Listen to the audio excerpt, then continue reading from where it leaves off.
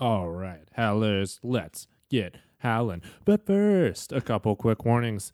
First warning, this podcast contains adult content. Don't be a pixie. Second warning, this podcast contains spoilers for the entire Red Rising saga. Don't forget to follow us, Instagram, Twitter, Facebook, Etsy. Email us, howlerpod@gmail.com. Visit howlerpod.com and rate and review us on your podcast listening app. 5 stars only. If you don't give us 5 stars only, we'll cut off your leg and we won't give you a new one. And now, HowlerPod. Ow! Chop 'em if they're taller, stomp 'em if they're smaller, mauler, brawler, legacy hauler, smoke that crows, earn this holler, mauler, brawler, legacy hauler. Hello, howlers. Welcome to HowlerPod, the one and only podcast for all things Red Rising, where every episode we dive deep to break down, celebrate, and discuss all aspects of the fantastic Red Rising saga by Howler number 1, Pierce Brown. I'm like a ostrich today. I'm your host, Ben Reinert. I am joined today, as always, by the amazing Aaron Ayers. Low howlers. Last week on HowlerPod, we covered chapters 12 through 17 of Dark Age. What are we doing today, Aaron? Dark Age Part 2, chapters 18 to 24. We get to link up with a couple of our favorite people, Ephraim. and Mustang. Oh, yeah. Well, when this part started, I was like, ooh, I love Mustang. I love this actor's voice. It's all great. But then when the Ephraim chapter started, I was like, fuck yes! I did the exact same thing. I missed Ephraim. I didn't even realize how much I missed him. I didn't even realize he was going to be part of these chapters, and I was just reading along. I figured it was all going to be like all Mustang or something like that. And then as soon as Ephraim came on, I was like, yes! Yeah! Air punch. It's so good to see him again. Okay, let's load up this star shell and shoot straight into our chapter summaries. Hopefully, we don't shit our suits. Part 2, Croft. Chapter 18, Virginia, Sovereign. Virginia is addressing the Republic. She announces the victory that Darrow and his men just accomplished, but scolds the Republic for turning their back on Mercury and, in doing so, aiding Atalantia's attack. She implores them to put their faith back into Darrow and the Free Legions and to beseech their senators to send ships and aid to Mercury's fight. Secretly, Mustang has already sent supplies, radiation medicine, machines of war, and a message of hope to her husband. Chapter 19, Virginia Stiletto. Holiday and Virginia are in her office talking about Selenius's stiletto, a.k.a. finding the narrow path between anarchy and tyranny. Mustang implies that she wants Holiday to take over for one of the senators who is retiring. Dancer calls. They talk some politics. Dancer doesn't think they should send aid to the Free Legions, and Artie considers them lost. Dancer reminds Virginia that if he dies, the Vox Populi will revolt. Foreshadowing. Chapter 20, Virginia, Politicos. Daxo is having a meeting with Publius, the fucker, the incorruptible, quote unquote, in his office, and Virginia joins them. Publius, who had thought the Free Legions lost previously, admits that Darrow's unlikely victory, along with Virginia's speech, have both inspired him to change his mind. However, he will not agree to the vote if the Silvers are going to bleed the Republic dry. And he talks some shit on Quicksilver, which is not cool, bro, because Quick is totally the reason we even have a Red Rising. Virginia implies that she knows how to get the Silver votes without losing money to them. After Publius leaves, Daxo and Virginia then make their way to address the Optimate Party and to call for the vote. Chapter 21, Ephraim. Mauler, brawler, legacy holler. Ephraim wakes to find himself in the wrecked shuttle. pinned under the hull of the ship with a bone sticking out of his arm and his right leg trapped. He's fucked up. Yeah. He's having a bad day. This is like worse than your worst Remember Monday. when you were thought that he was dead and you're just like, how did he survive? I was like, pretty he's much. definitely dead. Yeah. He's pretty much dead. Yeah. He can't lift himself due to his multiple injuries. Men enter the ship to remove the children and Ephraim. They cut his leg off at the hip and get him out. He regains consciousness on a medical table. They've repaired his arm, given him a new leg, and sewed up the hole in his chest that Gorgo gave him. Pax comes to visit Ephraim. Ephraim asks for some Z, but Pax won't give him any. He shows Ephraim that he has Trigg's ring and tells him that he can have it back when he stops acting like a crazy addict. What gives you the right? Pretty sure the only accent I can do is British. Okay. And not even well. Chapter 22, Ephraim, Unshorn. Ephraim wakes up in bed in an expansive suite. He gets up and opens the doors and sees the ruins of the Martian city of Olympia. He looks up and sees that he's at Eagle Rest, the former citadel of the Bolognas. As he tries to figure out why he is here and what the hell is going on, he sees an obsidian man in his room with him. He is a shaman of the ice, and he is looking at bones in a fire. Totally normal thing to do. He's clearly sane and definitely not crazy. Definitely not on drugs. Not on drugs. Very sober. He tells Ephraim that Valdir is coming, and Ephraim looks to run. The shaman tells him not to, but he's Ephraim, so he does it anyways, and it's epic. Wearing only a robe and some slippers, he runs to the window and grabs a vine and starts to swing and climb down just like George of the Jungle / Tarzan. Why'd I start with George of the Jungle? Obviously, that's Tarzan. So Ephraim, he's climbing down the snowy cliffs outside his room, and then he almost kills himself. He even does a backflip. And he thinks he's gotten away until Valdir shows up with Sephi's griffin, God Eater. It's like what I'm going to name my firstborn. God Eater. It's a statement name. It's definitely a statement name. Statement name. Mm-hmm. Valdir, a.k.a. the Obsidian Cassius, shoots Ephraim with a tack net and straps him to God Eater, who takes off back up the mountain to Eagle's Rest. Ephraim is pissed. The last place he wants to die is Mars. And Valdir is the titular Unshorn. Titular. Titular. Chapter 23, Ephraim, Queen. Hold on to your hats, because it's a long one.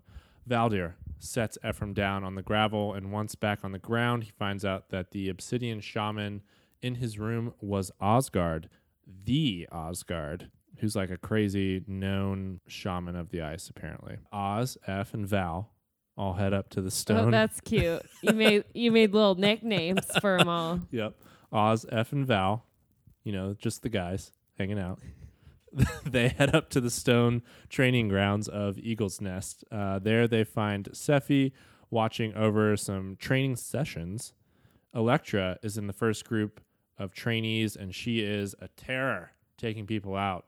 Pax is in the second, and he basically just refuses to fight, but really he's just tricking his opponents into stopping. He then takes them all out with clinical precision and makes a statement to Sephi. He explains that what she is doing here on Mars will not work and will only result in both the Republic's destruction and the Obsidians. He challenges her and tells her to remember her honor. He then drops the mic and walks off. Ephraim is led down to Sephi. They talk about Ephraim and his injuries and addiction to Zolodone. We see that Sephi is joined by her white, a Logos named Xenophon, who is serving as an advisor for her. He's tricky. He's They. Fucking weirdo, yeah. They are tricky. They are a weirdo. Let's see. Sephi then leads Ephraim away from the training ground to some hangars and shows Ephraim what's going on here in Olympia. The Obsidians are being taught skills by all manner of different colors, space navigation from blues, coding from greens, medicine from yellows, and so on. Ephraim puts all the puzzle pieces together and sees that Sephi is planning to break the Obsidians away from the Republic. Sephi tells him she is founding a kingdom of her own, Volkland. She then offers Ephraim a job. She wants him to train her Skoogie assassins so that one day they will be on the same level as the Howlers of the Gorgons. I like saying it Gorgons. I don't know why.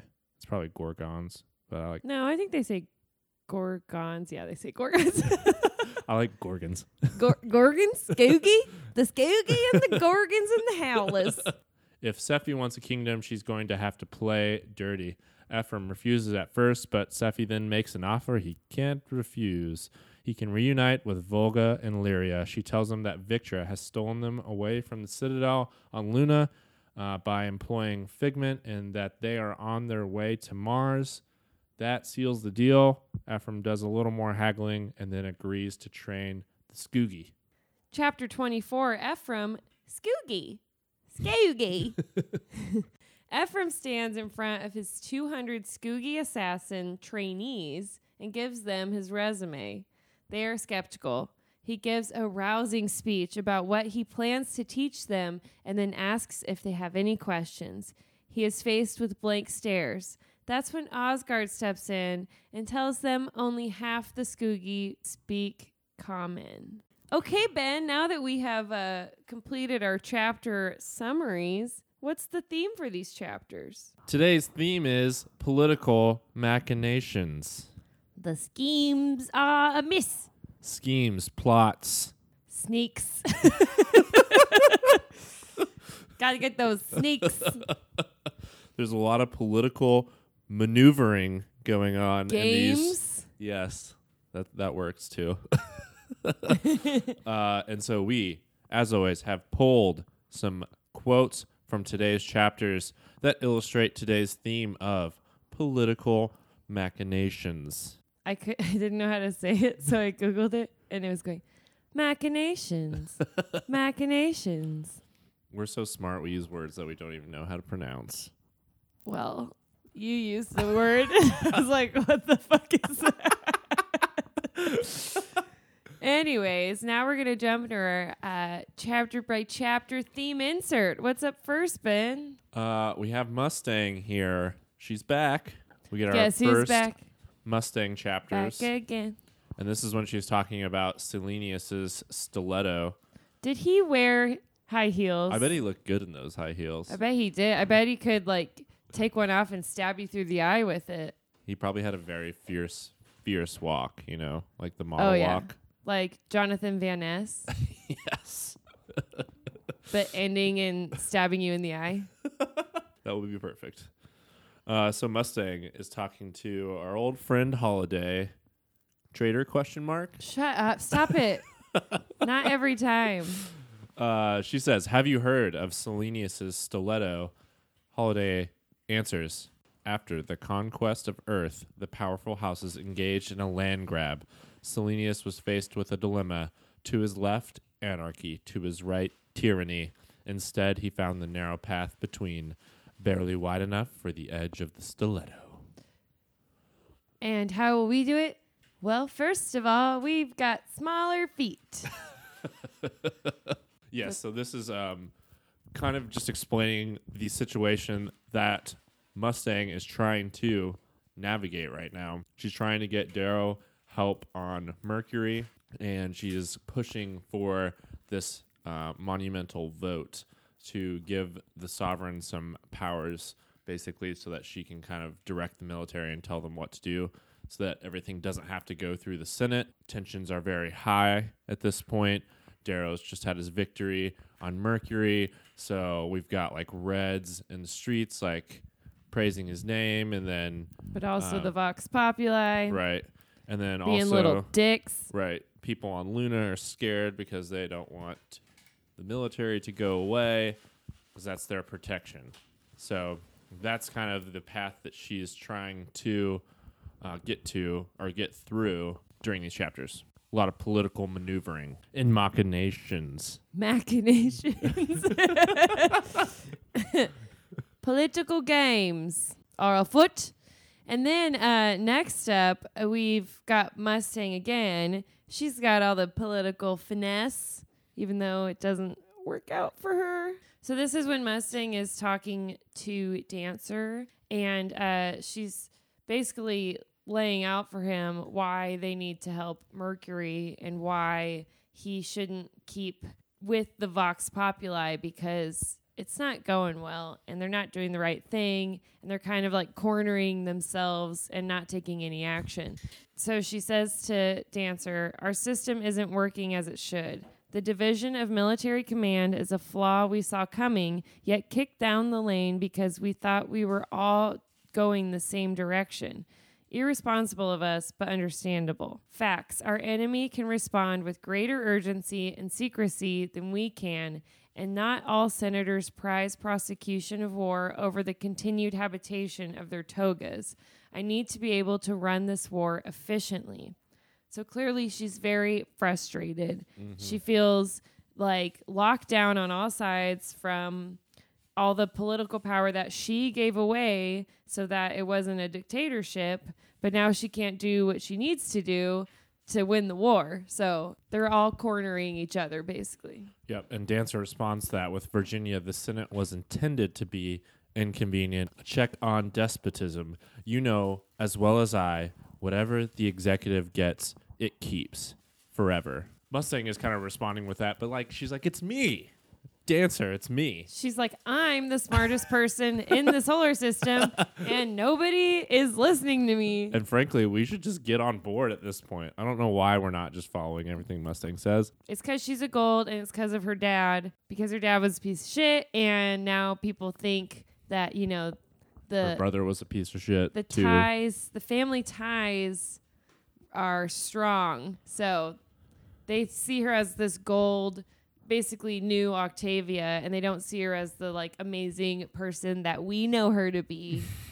And then Dancer as well doesn't want Gold's in charge, and he also doesn't care about any place other than Mars. Right. So his goals are very short-sighted and close to home, and they don't include all people. Mm-hmm. And that conversation kind of ends interestingly because Dancer says, if I'm assassinated, the Vox will retaliate. He has that whole thing with like... where like chicken bone or a fish bone? Yeah, he kind of like calls Mustang out for possibly trying to assassinate him. And she's like, dude, I would never do that. And she's like, I'm too smart. I know what would happen. Yeah. And he's like, well, if somebody does... And yeah, and he she's thinking like, good thing he doesn't know Severo's here, but we're all thinking, too bad nobody knows that the fucking Abominadrius is about to just kill everybody. I can't believe how freaking naive I was reading this book the first time. I was just like, oh yeah, I mean that makes sense that the Vox would retaliate if he does get assassinated, but clearly it's not going to happen. It's Dancer. Yeah. And how did they all... We'll get to that. But I'm like, how'd they all get poisoned? It's got to be pretty easy. The Jell-O?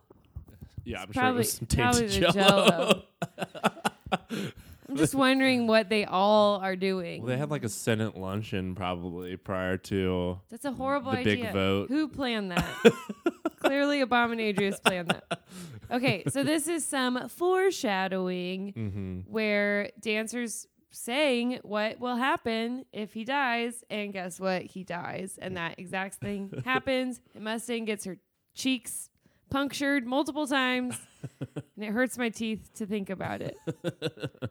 And then our next quote is kind of about the changing landscape of politics in the Republic and in the solar system right now. Mustang says, years ago, I predicted the natural evolution away from color tribalism to planetary nationalism. We stand to lose moderate Lunese who fear invasion.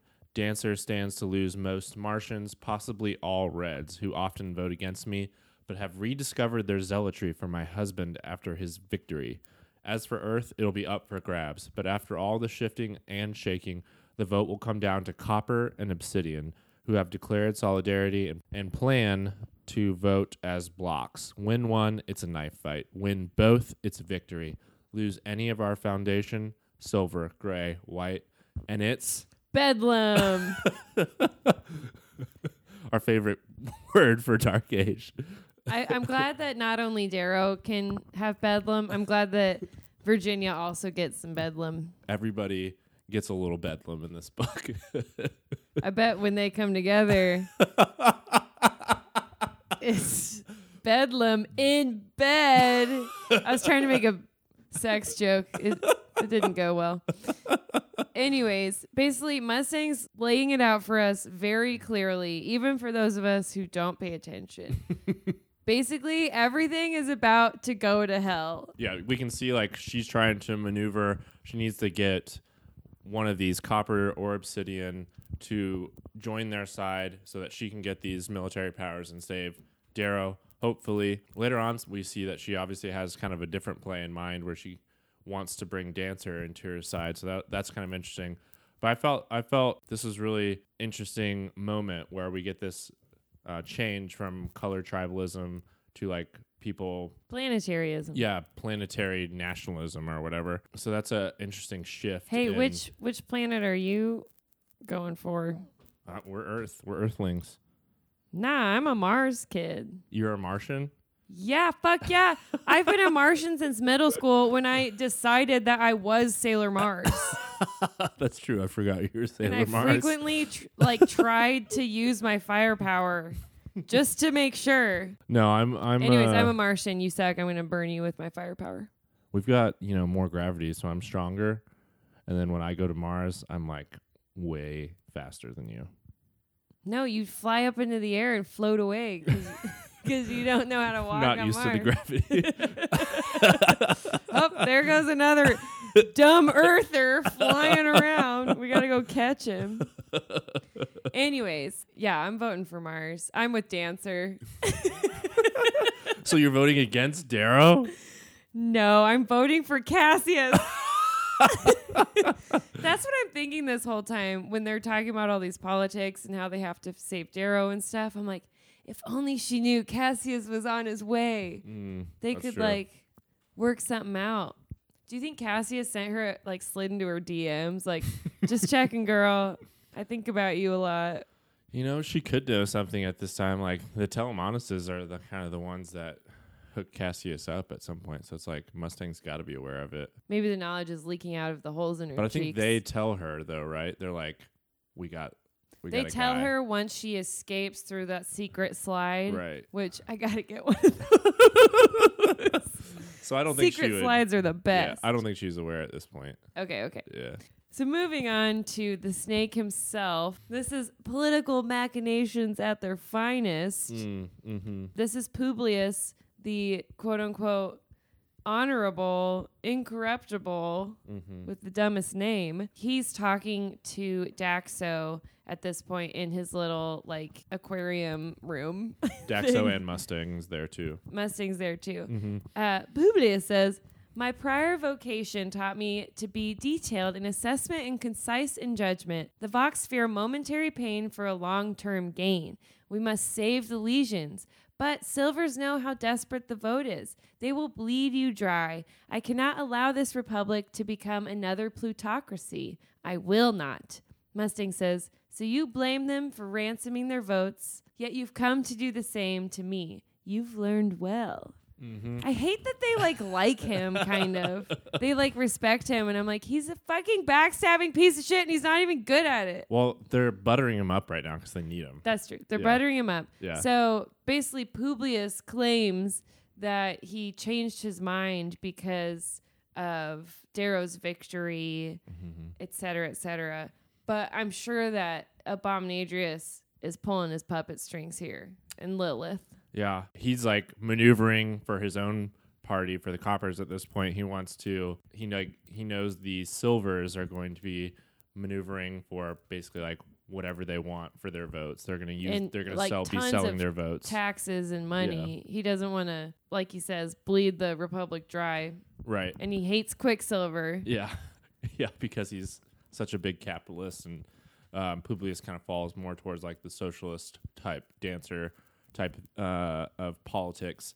And so right now he's making his own political maneuvering. He's basically doing the same thing that the Silver's doing, kind of putting his votes out there. What are you going to give me for this? He's plotting it on his own here. So that's kind of what Mustang is commenting about. It's like, ooh, you're leveling up. You're not just the incorruptible anymore. So They're going to have to change his name. yeah, this is a little bit of a sign that maybe something was up with Publius.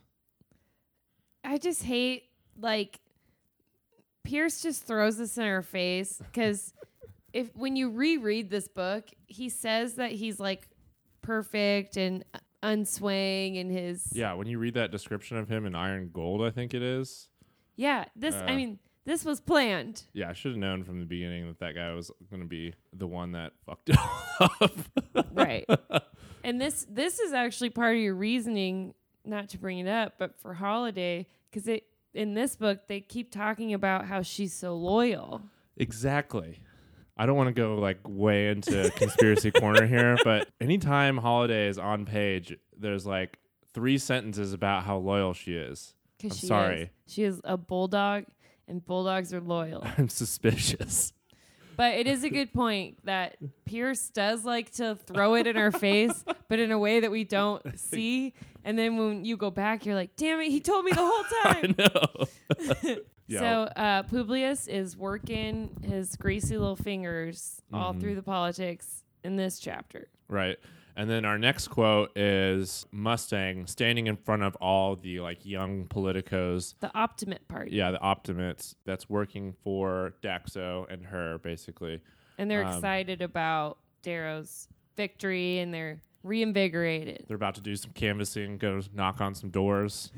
We just need $10 more from each of you to reach our monthly goal. A lot of clipboards, data pads probably, actually. But maybe somebody's got an old school clipboard. I don't know. Maybe to donate, you just like push a button in your temple, and it's like $10. Well, the equivalent of $10. Whatever. 10 billion credits. I don't know. Bitcoin. She's addressing all of the young Optimates, and she says, "For those of you fresh in from Mars, prepare yourselves. Good democracy on Luna is not like that of Aegea. Here, good democracy is a knife fight. No vote is set in stone. No word eternal. What we gain, we must fight to the bone to keep. The Vox will use every tactic at their disposal. Daxo has given you your assignments. He alone channels my will."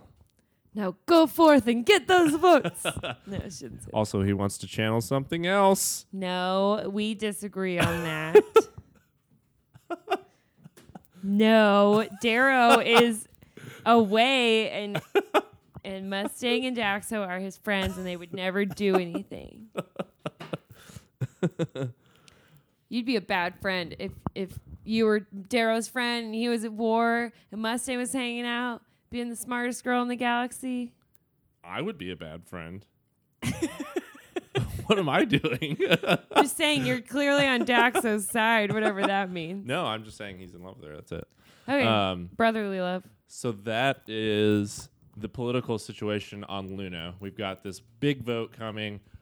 Mustang's like gathering her peeps together. We've got the Vox Populi scheming, gathering their peeps for this monumental vote to see if Mustang can get these war powers that she needs. And then our next couple quotes are from Mars, where there's a little bit different political scenario going on. Seffi's really thrown a wrench in all of Mustang's plans, by the way, by leaving and collecting all of the obsidians.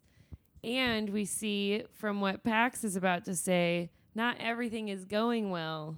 Right. In Seffi's new political game that she's playing. Yeah, so Pax already kind of knows what's up. Ephraim is hanging out, watching all of this, and he's still trying to figure out exactly like what the Obsidians are up to here on Mars.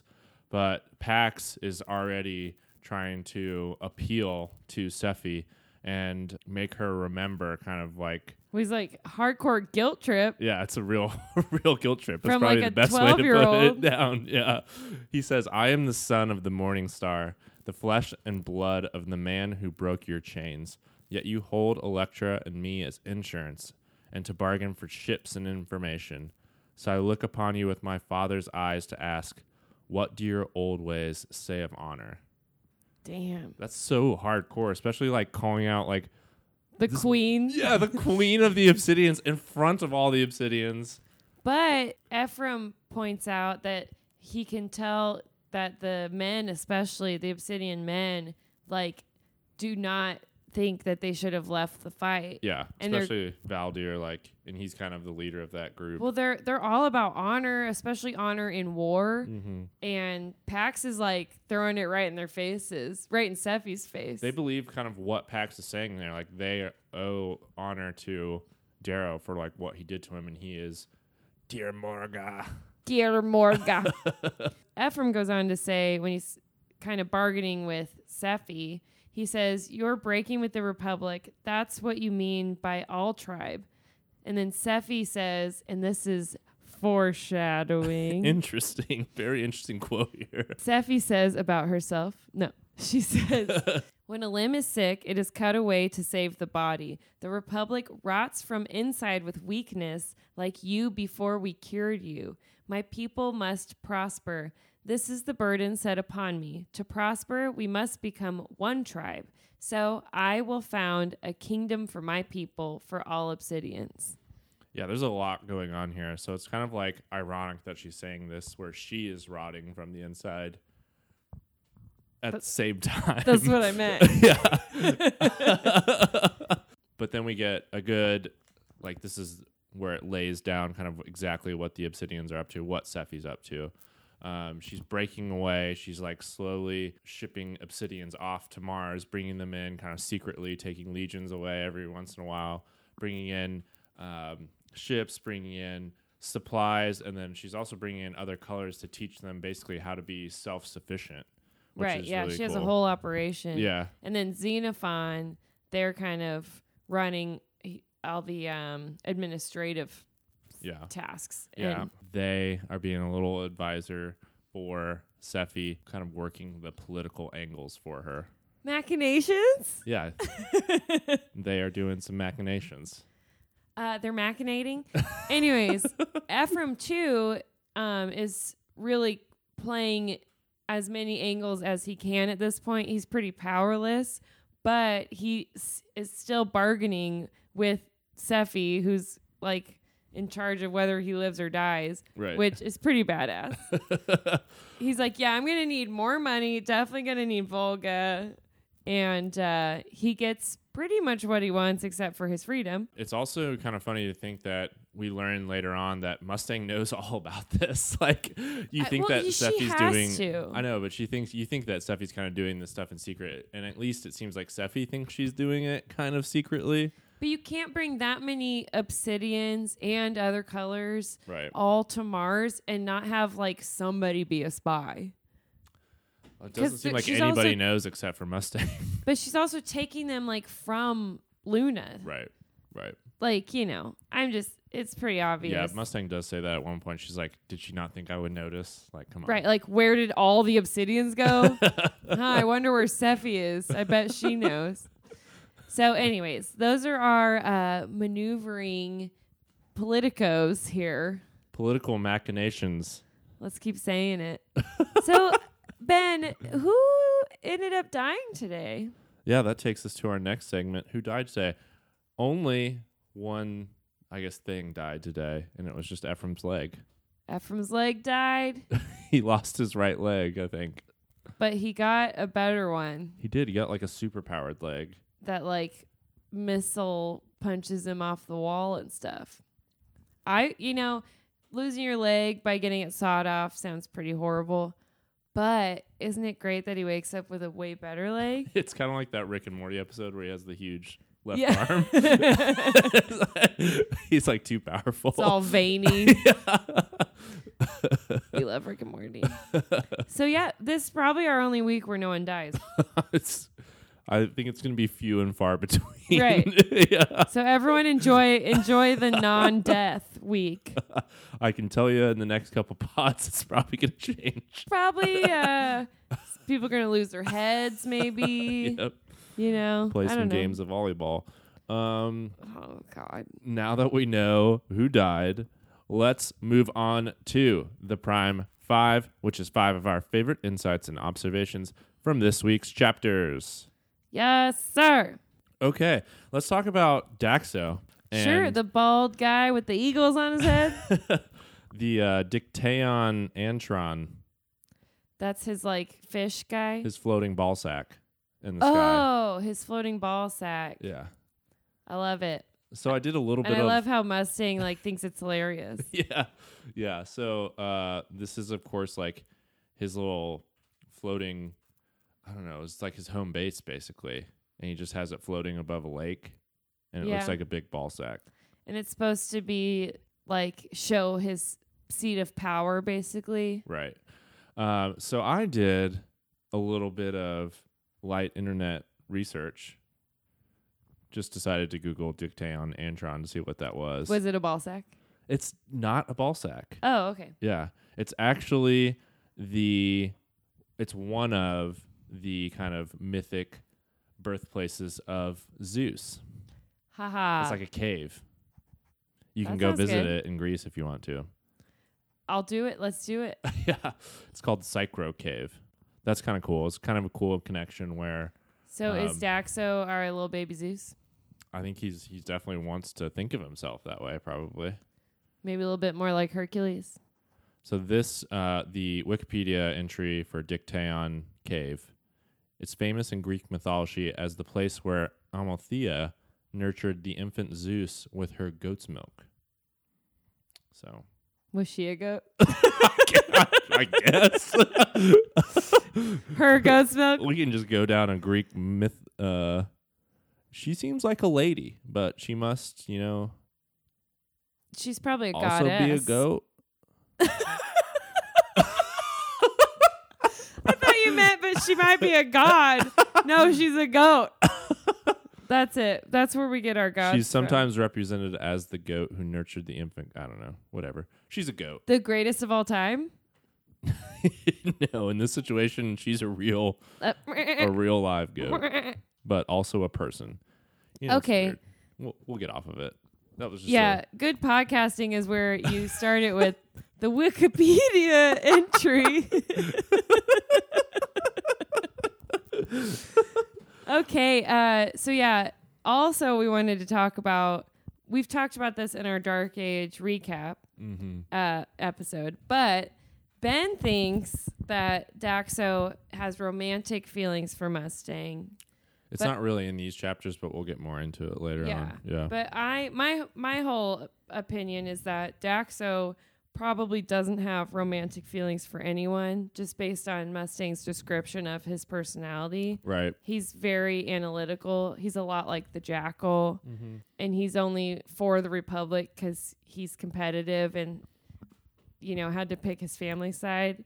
But now he wants to win. He doesn't actually care about low colors. Anyways, so I think that, yes, he would, as it would make logical sense to him, I think, to love Mustang. So if he does, it's not like a real passionate love. It's like we are well matched intellectually, and we're both awesome gold bloodlines, and we would make huge children. Yeah. You're coming from like a much more logical angle, which seems like Seems more Daxo to me. Daxo. Yeah.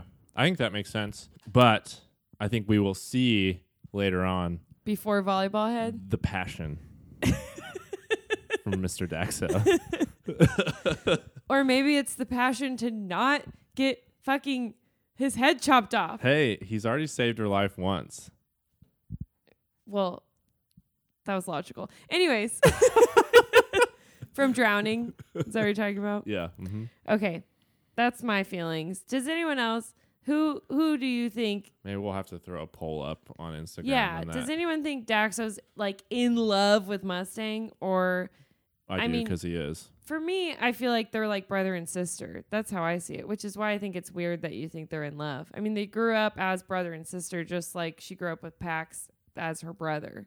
No, she was not. She said she was like never really connected with Daxo. Yeah, because he When was they a were fucking younger. alien like her real brother. But Making puzzles and being all creepy in the corner with his bald I just head. think there's a reason that my guy's still single, and it's because he's in love with Mustang. I think it's because he's not interested in wasting his intellectual prowess on romance. That's a decent argument. It's the correct one. Aren't I fun to argue with? I hate that I'm smarter than everyone and nobody listens to me. That's my Mustang impression. Speaking of smart ladies, the next Prime 5 is about Mustang's speech, and Dancer even ends up commenting on it, but part of her speech is from Winston Churchill's Finest Hour speech. Yes, I It's did based some on it. more light Googling for this scenario. I According was doing to- a lot of Googling. According to the dictionary, Winston Churchill is from England. That's in the dictionary. That was my impression of you.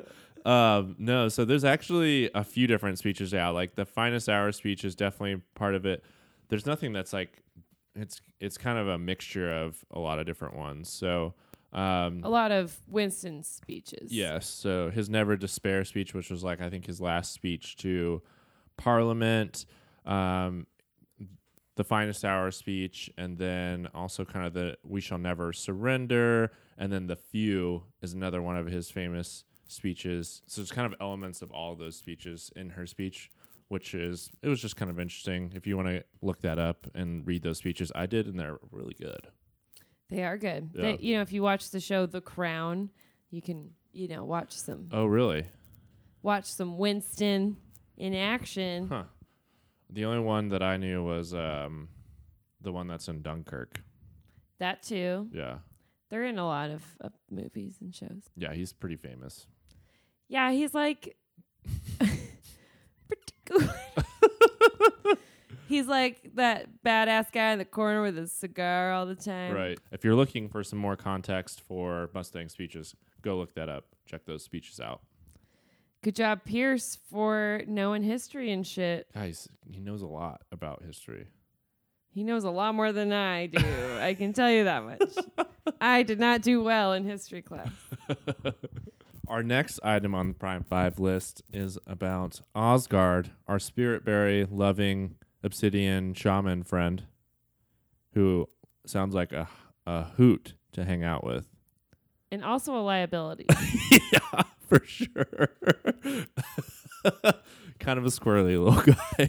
Big guy, I mean. You know that friend when you're like out at the bars and you're just watching them and you're like, yeah, they're going to disappear and we're going to have to call the cops because they're high on spirit berries. Yeah. So there's an interesting quote from Osgard. He's talking to Ephraim. This is when Ephraim doesn't even know who he is yet at this point. Who Osgard is. Yeah, he's just woken up. Ephraim And- also doesn't know who he is. He hasn't found himself. He's trying.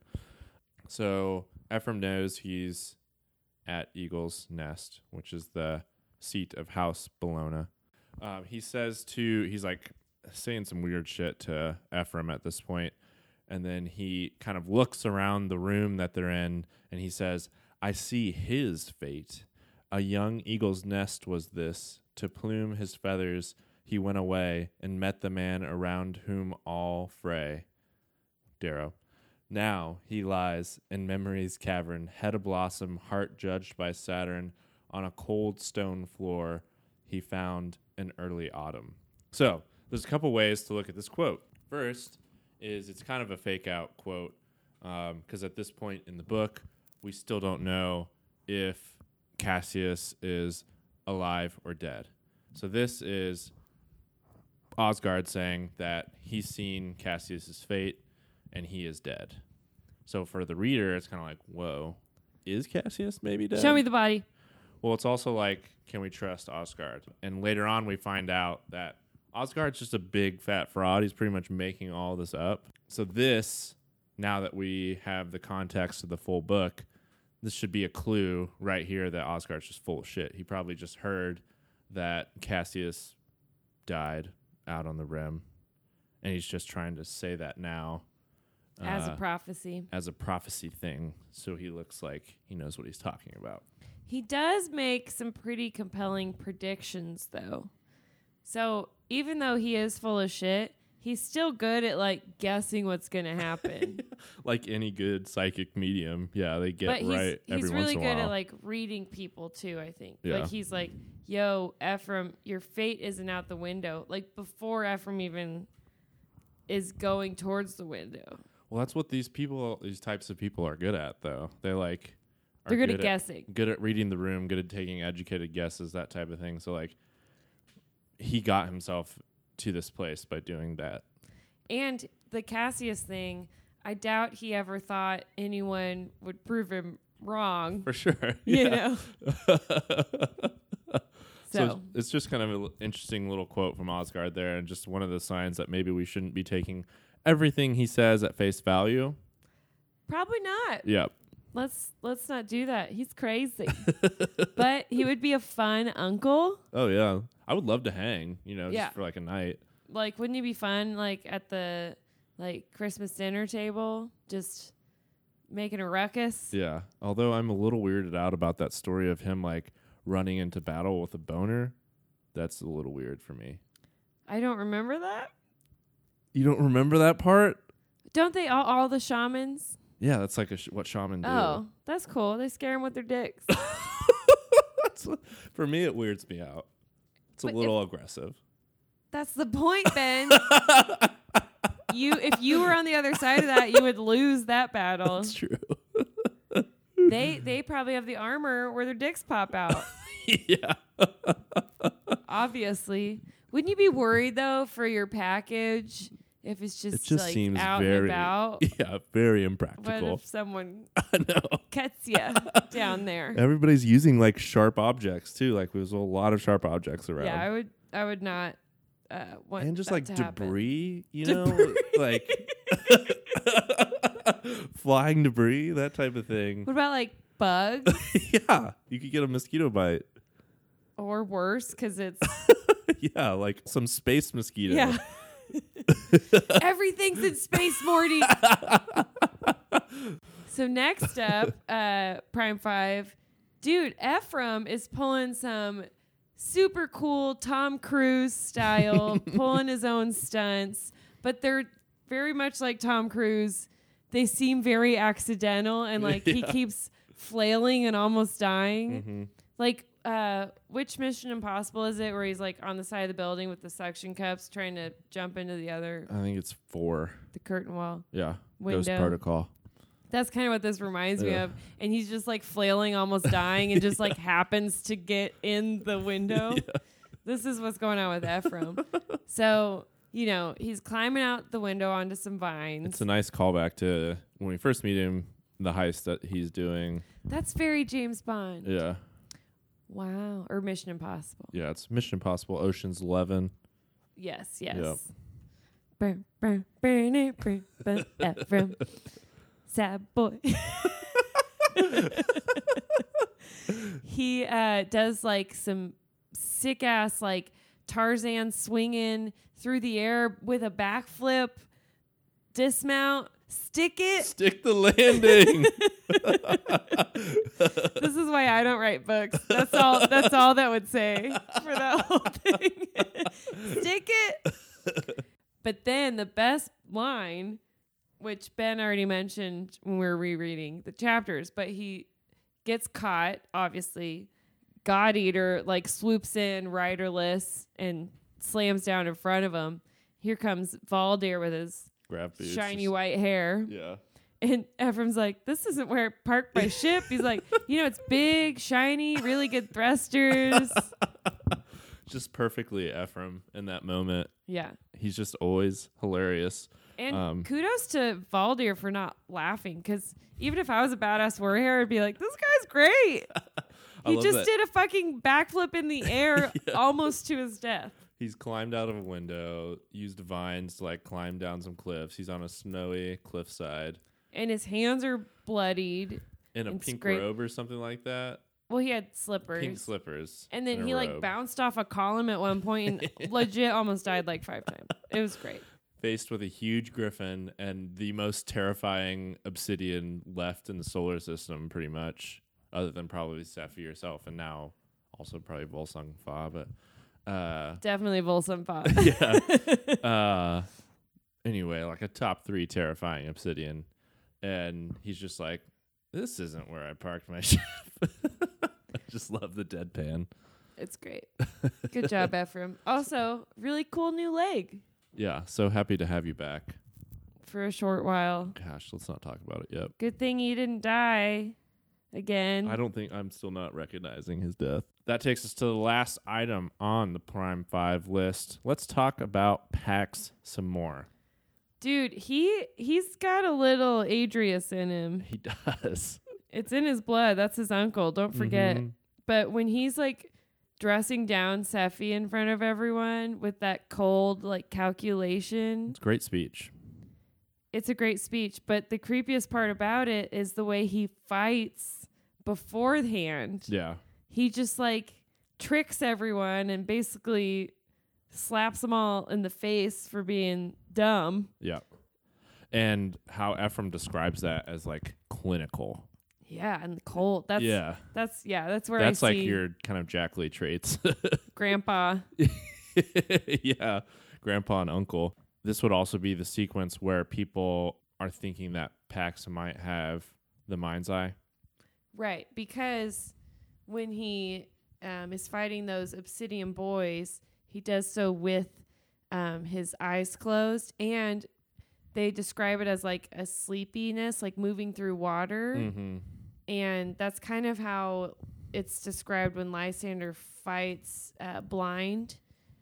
Like, it's very, I think of it as, It's like a flow state. what's Tai Chi? Tai Chi, yeah. Do you like how I'm doing Tai Chi right now? You look like you're doing hula dancing, honestly. I wasn't shaking anything.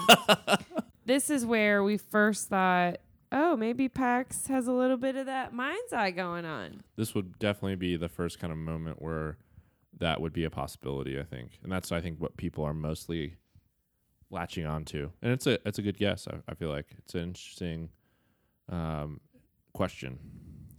And it's so creepy. He stabs the obsidian in the neck, and he's like, "It's 2 centimeters from your carotid artery." Yeah, this is a 10-year-old boy. It's so weird. And he's very polite. "You shouldn't move or you will die." It's, yeah. And then, I love Electra. She's just like, Pax storms off and she like chases after him. She's like, "Oh yeah, I'm on his team." Even though she just like kicks everyone's ass. Yeah. She fits in well with the obsidians. I loved Ephraim's description of her fighting. It was like, he said it's if you flicked a needle into like a rubber room. It's like bouncing around. Yeah. Oh, that was a great description. Okay, that's this week's Prime 5. That takes us to the Primus of the Week, where we choose the one character who conquered our proctors of plot and rose above the rest. Our Primus of the Week is Ephraim.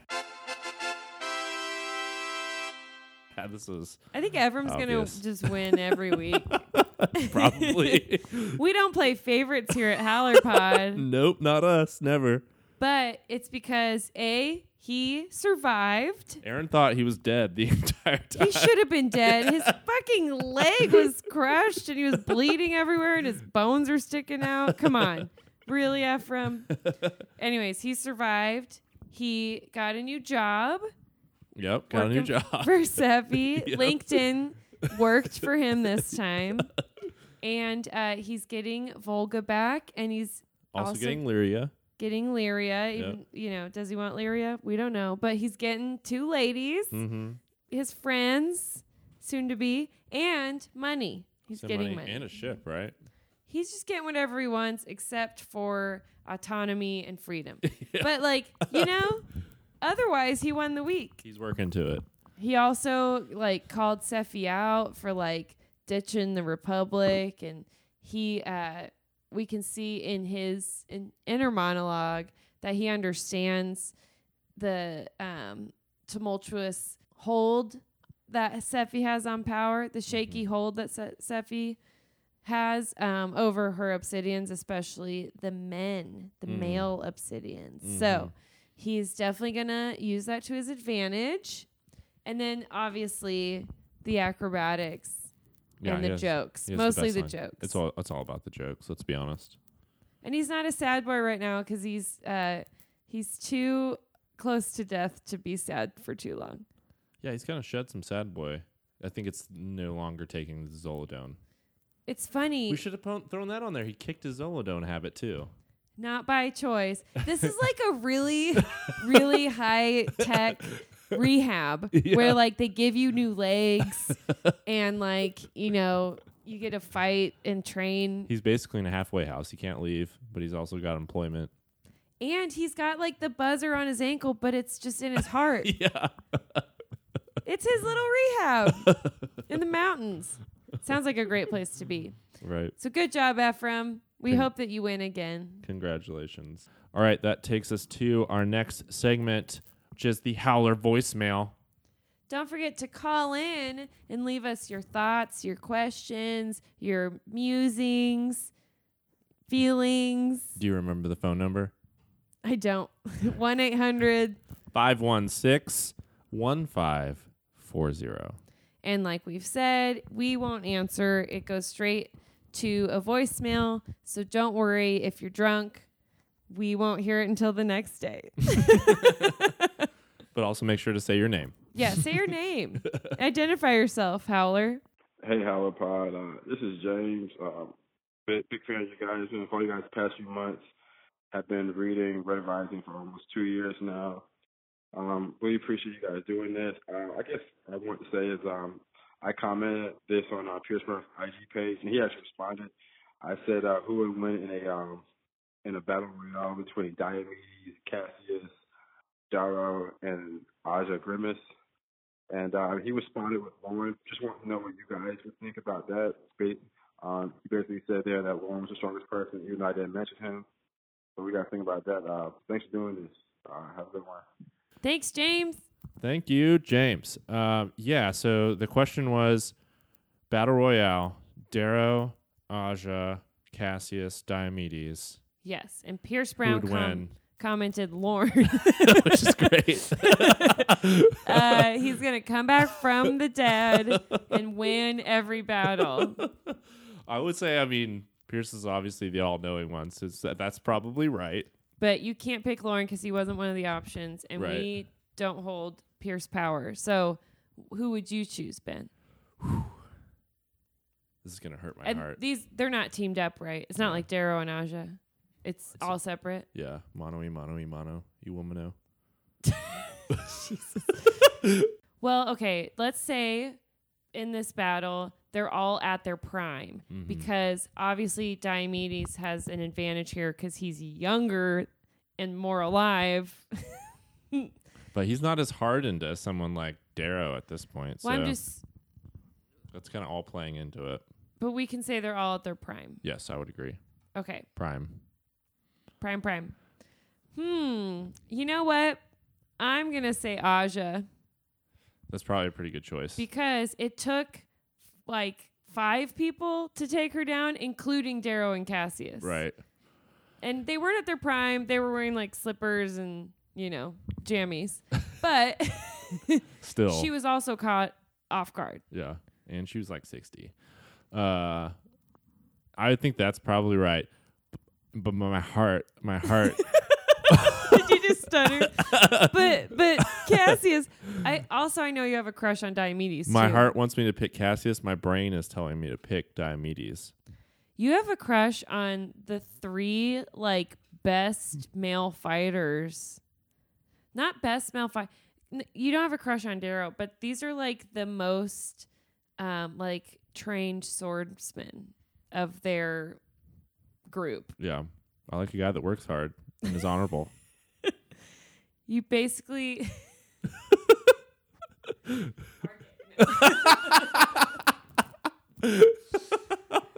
Anyway, so you're not gonna go with Aja because I like the tortured, honorable genius type tortured thing hero that type. that they've all got going on. Yeah, you like the Han Solo, Yeah.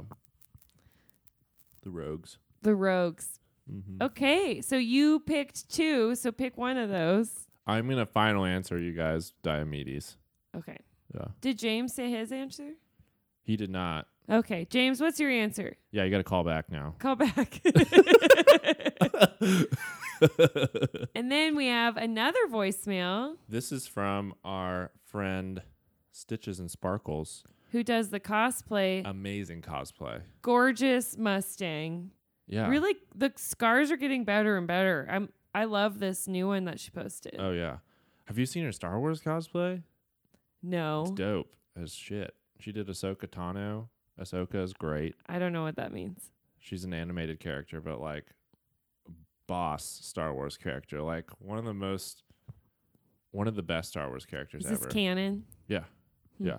And then she did like a Twi'lek, which is like the ones with the big long tentacles on the back of their heads. She did that too with like paper mache or something. It's really cool. Damn. Yeah. Hope it doesn't rain. Let me play this one. Erin wants a drunk howler voicemail, so here you go. I'm Stitches and Sparkles on Instagram. I cosplay as Mustang, and I love you guys. Have a great night. Oh. Love you too. We love you too. Also, can you just dress me up? Yeah. That'd be chill, right? You're not too far away. You're one state over. You want to borrow her? I don't want to borrow it. I want her to like dress me up, and I can't do the makeup and the scar like that. I need what I'm like a whole thing. I need it. You know the shows with the makeovers? Yeah. And you come out and you go to like an event and all your friends are like, "Oh my God, you look amazing." Like that's what I want. You want the Mustang but makeover. yeah, Mustang. That's perfect. Thanks for calling in drunk. Finally, I've been like begging for it. Although you didn't embarrass yourself, I'm ready for an embarrassing one. Yeah, that was pretty tame. Okay. Now we're gonna move on to Howler Q&A. And this was actually just an email that we got in that I thought was pretty fun. So a couple pods ago, we had Deanie, our meme lord himself, call in and ask what podcast we would want our Red Rising characters to host and what would it be called. And so we got an email in from one of our listeners, Gina Marie Bennett, and she had a great idea for a podcast. She said, I want a podcast by Apollonius talking about himself as read by TGR. It would be called Stories of Wrath. I would totally listen to that. And he'd speak in a Venusian accent, whatever that sounds like, the Do you whole think time. that he would do like live streaming of himself in the nude reading the podcast? I hope so. I would definitely watch that. Violin concertos. Oh, there would be like 14 hours of just violin intro, and then he would talk about himself and his battles. I think that's a great idea. I like that one. Yeah, if you guys have Gina Marie Bennett and I are on the same page. If you guys have an idea for a podcast, you can email us at howlerpod@gmail.com or go to howlerpod.com and fill out a submission form. Do it. All right. You know what's next?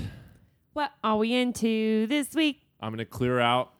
I'm going to open it up. Erin, take the floor. I just think everyone already knows. So I even waited a whole episode to talk about this, but She's been dying. I'm into The Witcher. Moreover, I'm into Henry Cavill. And his chest hair, I think. well, no, my coworker Nicole is into his chest hair. Okay. I agree with her, but that was not. I did not bring that up.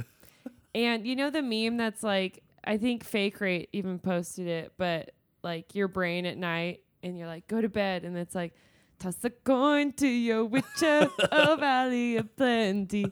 Oh, that was me for like 2 weeks straight, and I'm like losing my mind. Like, stop it. Like, I'm so sick of that song. Otherwise, though, I love everything about the show. I won't say any spoilers, but basically, Henry is jacked, and there's a lot of shirtless scenes, tons of boobs. Not his boobs. Man and woman. Well, there is his boobs. Yeah. Some sex, but most importantly, I think they have great CGI. I love the fighting scenes. The first scene, I won't say it, but when he fights, Like, it's fucking badass. He's moving so fast. Yeah. And I'm like, dude, Henry can sword fight. He would definitely beat Aja. There's some really cool fight And he's got choreography. like magical powers, and Yeah. she doesn't got that shit. Aja. Yeah. Anyways. Yeah, he kind of has like the force. Well, when he drinks his potions. Yeah. You've played the game, right? No. Oh, you haven't? Mm-mm. It's very violent. But I mean, from the show, it seems like it would be. anyways, it's a great show. Everyone should watch it. I binge watched it, which is probably why the song was stuck in my head forever. But also follow Henry on Instagram because he is a Chiefs fan. Yeah, noted Chiefs fan, Henry Cavill. And Love you. we are Chiefs fans. And that's a football team, American football. And also, he's hot.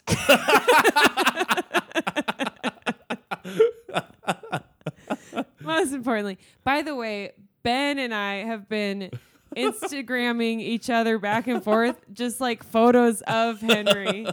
And Ben is just as creepy in love as I am. That's true. That's true. He's got a great dog too. It's like a big Malamute or something. Malamute? Yeah. I don't Is that how know. you say it? It's huge. Well, he's a big guy. He needs a big dog. It's a pretty cool looking dog. Yeah.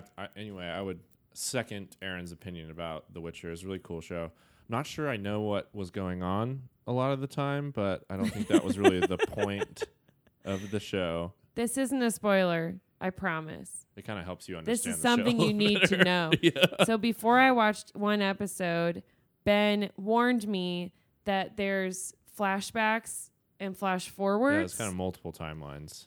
So if I hadn't have known that, I would have been confused because they don't tell you. They don't like spoon feed it to you. Yeah. But it's good to just kind of know and like, don't be married to one timeline. Yeah, it took me like 3 or 4 episodes to realize there's like multiple timelines going on. But great action, really cool, interesting sword fighting choreography. It's like different than what you kind of see normally. It's amazing. It was great. I was super impressed. Very stylized, but Let's keep but really talking cool. about it. Hey, they're nerds. They're into it. Also, I like a guy with white hair. I might be moving towards having a crush on an obsidian. Wow. Valdir? Yeah. Just saying, like, I'm into it. Ben, what are you into this week besides Henry's abs? I am into a movie called The Farewell. Really good little movie. I'll try and do no spoilers, but great performances. It's basically about a Chinese family where the main character like lives in America, and then her family, like most of her extended family, lives in China, and then their grandma gets like sick with cancer. And the premise of the movie, this isn't a spoiler, is that the family decides to not tell her that she is basically going to die in 3 months of cancer. Because because she would have to come back from America. No. So the grandma lives in China. She has cancer and is about to die. And then the rest of the family, like, makes a choice Not to tell the grandma. not to tell the grandma. Is this an older movie? I feel like I've heard of that. It just came out this year. Oh, okay. And so it's it's about the girl that lives in America, and like she goes back to China to visit her family, and it's just like Was Very this emotional. a podcast? This was is a real based story. on This American Life Okay. podcast. Yeah. I was like, I've already Yeah. heard this story. They turned it into a movie. Yeah. That's cool. I didn't Yeah. know that.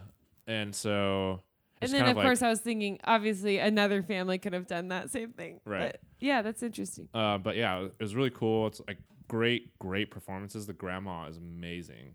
She's like a Chinese actress. And then Aquafina, do you know who she is? Uh-huh. She's the girl that lives in America that goes back to China, and she's like trying to deal with all this. She doesn't understand why their family doesn't want to tell her. Yeah. And it's like very interesting to see like the different philosophies, like the Western philosophy versus the Eastern philosophy, and how that plays into their family. And then it's very funny. It's actually like very uplifting, but there's like a good emotional release too. It's just a really great movie filled with awesome performances. So definitely check it out. will tell you that it does have subtitles. Like, I mean, probably, like, I don't know, 75% of the movies in Chinese, but Cool. it's not bad at all. I'll check it out. That's the Farewell movie. And toss the coin to your witcher. Sorry. They're like, damn it, Aaron, I got it out of my head. I know. Fuck. I'm going to be walking out of here today, like, to my car now and be singing that. I kept fighting it. I had to eventually be like, yeah, I want to sing this song. Yeah. Fuck you, brain. This is what I choose to sing while I go to sleep. Mm-hmm. So have fun tonight, everyone. What are we doing next week on Howler Pod? Next week, we are continuing with part 2, and we're reading chapter 25 through chapter 30. Does something happen in chapter 30? No, something happens in chapter 31. Oh, shit. I'm honestly, so I've been like fine reading up to now, but now I'm starting to get those feelings that I had last time I read Dark Age, where I'm like, don't want to read it anymore because I know everyone's going to die. There's a lot of dread associated with these next I just few don't want to be in pain pods. anymore. Yeah. Okay, don't forget, Howlers, follow us on the Meads at HowlerPod, Instagram, Twitter, Facebook. Check out our merch on Etsy. Email us, howlerpod@gmail.com. Send us questions and thoughts and feelings. Leave us a voicemail at 1-800-516-1540. And you can find all these links and the phone number on our website, howlerpod.com. Tell a friend about the books and about the podcast. And don't forget, rate and review us 5 stars only. If you don't give us 5 stars only, we will shoot you in the chest with, what's that webbing called? Attack net. Attack net. Tie you to God Eater and then not wrangle her in and she'll just fly you away and you'll never be seen again. So I would 5 just stars. rather give out a 5-star review. That sounds easier than having God Eater, eat you. All right. Thanks, Howlers. Omnis vir lupus. Ow.